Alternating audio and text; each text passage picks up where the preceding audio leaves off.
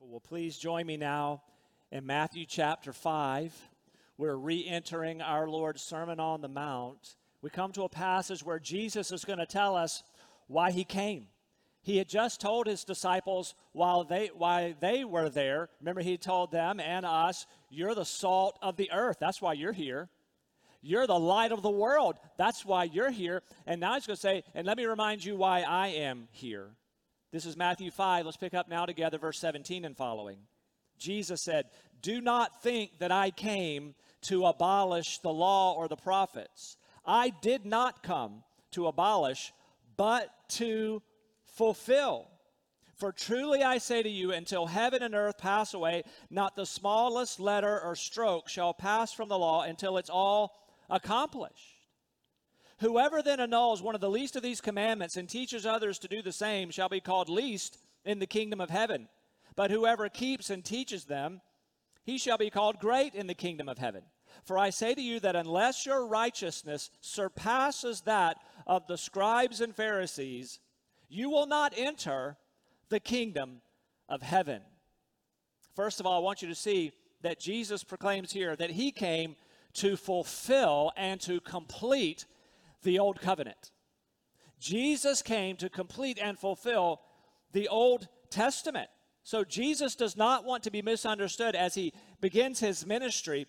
He's not there to reject the law of God. Exact opposite is what he has in mind. He's here to fulfill it. He's going to fulfill the law. So? How will Jesus fulfill all of the Old Covenant law and the prophets? Well, in two profound ways. First of all, Jesus was fully obedient to the law. And he's the only one who was ever fully obedient to all of the law. Praise him because of his complete holiness. Jesus, think about it, in his entire life did not break one law of God. There was not a single incidence of sin in the life of Jesus Christ. Nobody like Jesus ever.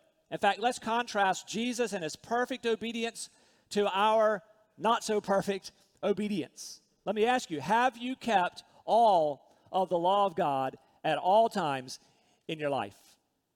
None of us can say yes, but just in case somebody is thinking, I think I did. Have you ever used God's name in vain? Ever? Have you ever coveted? You saw something that somebody else had and you wanted that. Have you ever stolen anything? Have you ever told a lie at any point in your life? Have you perfectly honored your father and your mother as the Ten Commandments call for? And so you and I, when we answer this question, we look at Jesus' perfect obedience in his entire life, and we look at ourselves, well, I'm going to have to answer that question a little more selectively than Jesus would have to answer it. I could say I kept some of the laws some of the time. I was somewhat obedient at different times, but not so much in other ways. So when we come to the law of God, we find that it exposes us and it humbles us. In fact, the prophets, we're talking about the law and the prophets, these humble us. Consider this, Micah 6:8. He has told you, O man, what is good, and what does the Lord require of you?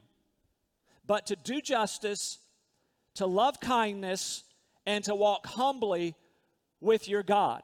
And we say, even that I have not perfectly fulfilled in my life. I haven't humbly walked with God all of my life. And so the law shows our guilt, and the law shows our need for mercy, but not so with Jesus. Jesus lived in complete obedience to the Father, and he taught that people should be completely obedient to the Father. So we're just talking about, how can Jesus say that he fulfilled the old covenant? How did he fulfill the law and the prophets? Because he fully obeyed the law and the prophets. Secondly, Jesus fulfilled the purpose of the law. I'm stunned by both of these realities. The first one's thrilling, perfect obedience, but now this is equally thrilling, maybe even more so, that he fulfilled the purpose of the law, meaning Jesus is the fulfillment of the law. That Jesus brought the fruition, God's intention for the law. So the phrase, the law and the prophets, refers to the entirety of the Old Testament. Jesus not only affirmed and obeyed that law when he was on the earth, but he is the fulfillment of all of that. So consider it this way. He's the fulfillment of every promise given to us in the Old Covenant. Think about all those messianic prophecies telling us a Savior's coming. Jesus says, I'm fulfilling all that. All those promises are fulfilled in me. It's a stunning statement he's making. Jesus is the hope of the Jewish people. They were waiting for the Messiah. Jesus is the fulfillment of all of those promises. In other words, the prophets, who had they been talking about all along? They've been talking about this one that we know as Jesus. So think of it, Jesus is not merely a teacher who came to bring another twist to the teaching of the law. Jesus was not another prophet who came to give us a little additional light on the law. Jesus didn't even come to bring us extra laws, but he is the fulfillment of all of the Old Testament scriptures. In fact, Jesus knew this and spoke this way, not just here in the Sermon on the Mount, but listen to this. In Luke 24, verse 27, after his resurrection on the road to Emmaus, listen to this. This is Luke 24, 27. Then beginning with Moses and with all the prophets, he explained to them the things concerning himself in all the scriptures. Jesus knew all the scriptures pointed to him. He's the fulfillment. Or John 5:39, to the Pharisees, Jesus said, you search the scriptures because you think in them you have eternal life. It is these that testify about me. So Jesus alone can take up the word of God and say, it all points here. It all points to me. He is the fulfillment. So for the Pharisees, they looked at the law as an end to itself. That it's about keeping the rules. It's about the rituals. But not understanding that the purpose of the law was to show God's righteous and reasonable standards, and at the same time expose that no human being has been able to keep that law. And so we need a Savior, is what the law proclaims. So the law is not the Savior. It tells us we need one. And the prophets weren't the Savior. They're telling us God is going to give you a Savior, and it's not us. It's one who's coming, and it is indeed Jesus. And so this has a bearing on how you and I read the Old Covenant, knowing it's a fulfilled covenant in Jesus Christ. One scholar said it this way: every Old Testament text must be viewed in the light of Jesus' person and ministry and the changes introduced by the new covenant he inaugurated. So when you're picking up the Old Testament, and you should pick up and read the Old Testament, you're in places like Isaiah or Jeremiah or Micah or Genesis. When you read it, though, you would want to remember, okay, I'm reading a covenant that has been fulfilled in Jesus. So this whole covenant's pointing ahead to Jesus. It's helpful. It really reminds me, like when you're starting to cook in the kitchen, and it's helpful when you're starting a recipe. It's helpful if you can maybe know what the name of this recipe is, because when you're just looking at the ingredients list alone, you're like, I don't know where we're going here. But if you at least know the name of the recipe, oh, I got it. I know what we're doing. But especially if you have a picture, like I see all these ingredients we're gonna end up with that picture. Maybe another analogy would be when you're putting together a puzzle. You don't want to just dump out the puzzle pieces and have no idea what the picture is, right? It's very confusing if you don't take the box of the puzzle. Where is this thing going? Oh, I see the picture. So when you take up the Old Covenant, and that is God's word as well, but when you read it, you want to read, okay, I see where this is going. The completed picture of this, the fulfillment of this is Jesus. And so these different pieces I'm reading, the different parts of history, how God's preserving the people, he's promised a Savior. I see this, I know now, and it's going to have its culmination in Jesus Christ. And so Jesus is the fulfillment of the Scripture. Second thing I want you to notice is this: Jesus affirms the Scripture. And you and I want to have Jesus' view of the Word of God. Look with me back at verse 18. For truly I say to you, until heaven and earth pass away, not the smallest letter or stroke shall pass from the law until it's all accomplished. Whoever then annuls one of the least of these commandments and teaches others to do the same shall be called least in the kingdom of heaven, but whoever keeps and teaches them, he shall be called great in the kingdom of heaven. Did you notice here that Jesus did not have a low view of Scripture? He's not at all saying, you know what, I've come and we're just going to throw out the law. It's not how Jesus approached the Old Covenant. We're not discarding it. He said in verse 17, I'm not here to abolish this good law that God gave. I'm not here. That word abolish means to invalidate. I'm not invalidating it. We're not dismissing it. Now, what Jesus did do, he dismissed the traditions of the scribes and Pharisees. And that's why he's making it clear. I am dismissing, I am abolishing man-made rules that have been thrown and heaped on top of the good law of God, but I'm not abolishing the law. I'm going to actually fulfill it for you. Jesus uses some very specific language here. The King James uses the words jot and tittle. The New American Standard uses the words smallest letter and stroke, which is actually a better rendering. So he mentions here even the word iota. That's the smallest letter in the Greek alphabet. That's the word here. It corresponds with the Hebrew yod, the smallest letter. So Jesus is saying, I'm not even abolishing the smallest letter in the alphabet used to write the law. We're not abolishing, we're fulfilling it. And a tittle, what's a tittle in the King James? Well, literally, as the New American Standard translates, it's a stroke of the pen. So like when you and I are writing, one example would be when you're making a capital P in English, and then you want to make that into an R. You do a stroke of the pen. You draw that line going down. That's what Jesus is talking about. So not even a small letter, not even a stroke of the pen is going to be abolished. I'm not invalidating it. I am going to perfectly fulfill it for you in my life and in my death and in my resurrection. So Jesus had a high view of Scripture as he fulfilled the law of God. Let's remind ourselves that we must have the same view of Scripture as Jesus. If Jesus is your Lord, you don't want to say, well, I just believe what Jesus said and I renounce the old covenant. I don't like the old covenant. Or you can't say, I like the words of Jesus, but I just dismiss and abolish what Paul said on different topics. You can't do that. That's not how Jesus, your Savior, your Lord, taught you to look at the law of God. You can't just cast it off. It cannot be abolished. It is God's eternal word.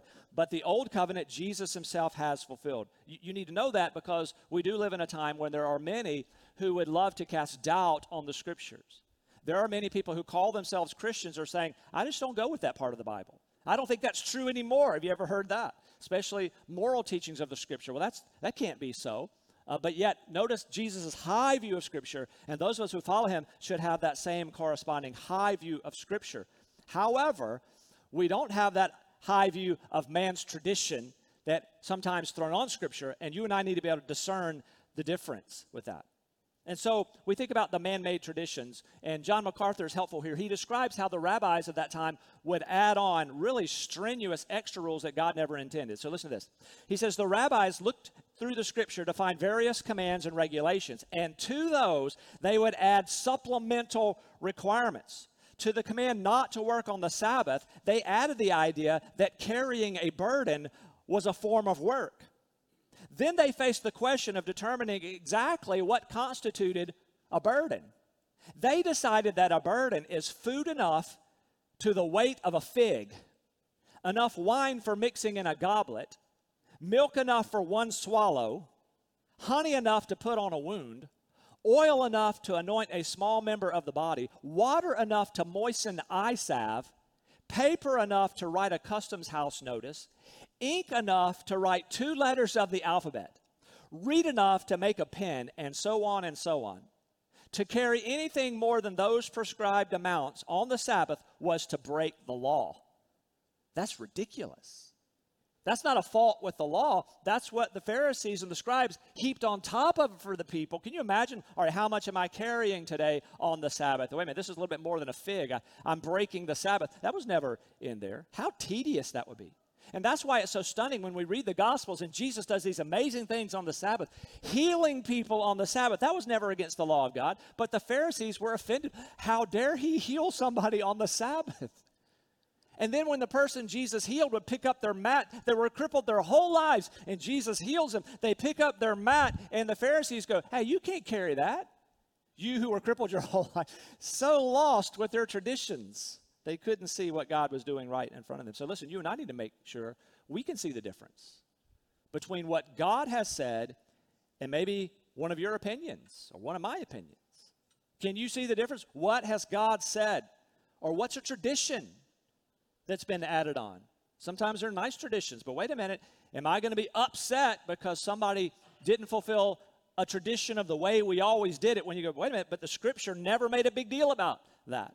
So we must be as discerning, otherwise we become legalists. We begin to hold people to a standard that God didn't ever call for in the Word of God. Our heart should be this way. I want us to follow God's Word. Even if my personal preferences are not met, that is far secondary. I just want the Word of God lifted up. I want to obey what the Word says, even if my preferences are not met. Now, here's a practical word for us. as we consider the old covenant now having been fulfilled in Jesus Christ. So we live after the resurrection of Jesus. He did indeed fulfill it. So how then do you and I read the old covenant? We talked about that. Jesus is the final picture, but let's ask some practical questions. So yes, we read and teach the Old Testament, but by interpreting it through Christ who fulfilled it. How about those ceremonial laws and the sacrificial system? When I read those, what do I do? Those are commands. What do I do? Well, we understand those commands were fulfilled in Christ. We're not under those ceremonial laws. We're not under the sacrificial system. I noticed that nobody brought a goat this morning for sacrifice. No sheep. None of those things. Nothing for sacrifice. Why not? Because Jesus was the once and for all sacrifice. When he poured out his precious blood on the cross, never a need for another one. If somebody were to bring a sheep and slaughtered it somewhere on the property, it would help us none. That blood of a sheep would never help. It was always, all those sacrifices were pointing ahead to the final sacrifice in Christ. We read in the New Testament that circumcision, no longer something that God's people should do. Jesus has fulfilled the law. How about those dietary laws? You are welcome to go get barbecue this afternoon in the new covenant. It's not binding on us. We read about that in the New Testament. So Jesus fulfilled the new covenant, and he ushered in, fulfilled the old, he ushers in the new covenant that we now live in. So what about the moral laws? Well, here's the good news about the moral laws. Those moral laws, we don't have to go search the Old Testament for those. The moral laws have been restated in the new covenant. And so what about sexual immorality? Well, yes, that's talked about a lot in the Old Covenant. And those same prohibitions against sexual immorality have been restated for us in the new covenant. So we can say, how do I live? I go to the new covenant. As one in the new covenant, I know how to live. So which commands of the Old Testament should I follow? Easy answer. The ones restated for me in the new covenant. So which laws? When God gives them to you in the new covenant, there you go. And all the moral law has come over there. So Jesus came to fulfill the law. And then this, Jesus came to make us righteous. Verse 20 is key. I want you to hear the gravity of verse 20. Jesus says this is strong. For I say to you that unless your righteousness surpasses that of the scribes and Pharisees, you will not enter the kingdom of heaven. Do you hear that? Jesus is telling you, here's how you will not go to heaven. And I bet everybody in the room here, I want to make sure I'm among those who's going to live forever in heaven. Jesus said, if you want to go to heaven, you must have a greater righteousness than that of these Pharisees. Now, that would have been a shocking statement to those hearing that in the first century. That would be an unimaginable standard because the Pharisees were known for being strict rule keepers, as we've already described. They added extra rules that they were trying to keep. So if somebody were to hear that first, whoa, they are the righteous ones in our culture. I don't know how I could follow more rules than them, but that's not the point. Nobody was more religious than the Pharisees. Nobody a better rule keeper. They were known for their long prayers. Remember, Jesus warned about their showing off their prayers. They memorized the Torah. These were impressive in terms of what they did. But listen, their hearts were darkened. We see it over and over again. They could be so blind. The Messiah's right in front of them, and they don't recognize him. The problem with the Pharisees and their version of righteousness was that it was very selective and it was very external. Just the stuff we do, but their hearts were dark. And remember, Jesus said, you're like whitewashed tombs. You're like a pretty tombstone with dead man's bones inside. It was all external. One scholar said it this way, as a general rule, the Pharisees were self-righteous and smug in their delusion that they were pleasing God by keeping the law or parts of it. As Jesus pointed out to them, however scrupulous they were in following the finer points of ritualism, they failed to measure up to God's standard of holiness. Remember, Jesus on one occasion said, you've neglected the more important matters of the law, justice, mercy, and faithfulness. So Jesus, when he talks about you've got to have a surpassing righteousness than this external only that you see in the Pharisees, he's saying it's got to be internal. God demands righteousness. A person must be righteous in order to go to heaven. And here's the good news. Jesus provides the righteousness. It's a righteousness we can't accomplish for ourselves. No amount of works could do it. We needed it done for us. And so righteousness comes through faith in Jesus. Jesus is our righteousness. Jesus is the source of the righteousness you and I need for salvation. How can he do it? Because as we've proclaimed, Jesus lived perfectly. He was righteous inside and out. And he died a perfect death on the cross, a righteous one dying for unrighteous people like all of us. And all of our punishment was handled by Jesus. He took it and he was raised from the dead so that the person who believes in him is now considered righteous in the sight of God. It's very clear in the New Testament. How about one example? Romans 3:21 and following. But now apart from the law, the righteousness of God has been manifested, being witnessed by the law and the prophets, even the righteousness of God through faith in Jesus Christ for all who believe. Did you hear that? The righteousness of God through faith in Jesus Christ for all who believe. So if you're among those who have trusted now in Jesus, not yourself, not your rituals, not your religious background, not even your baptism. I'm trusting Jesus. You have faith in him, you are made righteous. It's a glorious exchange. This is the beauty of Christianity, that we come to Jesus aware of our sin. We come humbly. We come distressed about our sin. We see we're disqualified from heaven because we have no righteousness. So we come admitting that to God, asking Jesus to save us, and the most amazing thing happens. His righteousness is credited to us. When God looks at us, because we're in union to Christ through our faith, God sees us as righteous. And now the qualification for heaven has been met by Jesus for us who are sinners. Paul experienced it, and he described it in his testimony in Philippians 3:7-9. But whatever things were gained to me, those things I've counted as loss for the sake of Christ. More than that, I count all things to be lost in view of the surpassing value of knowing Christ Jesus my Lord, for whom I've suffered the loss of all things, and count them but rubbish, that I may gain Christ, and may be found in him, catch it, not having a righteousness of my own derived from the law, but that which is through faith in Christ, the righteousness which comes from God on the basis of faith. Oh, we must have faith in Jesus Christ. So if you want to go to heaven, Jesus says, you got to have something other than your rule keeping. You got to have something other than the rituals you've been looking at. You need righteousness. And Jesus provides a righteousness that's an inside-out righteousness. And so he begins it on the inside. He gives it to you when you trust in him. But yes, indeed, he intends for this righteousness he puts in you to show up outside of you. He makes you positionally righteous in the sight of God, but he wants it to show up in practical righteousness as you live it out. So think about it. He gives you a righteousness that's internal and external. It's in your heart, but it shows up in your actions.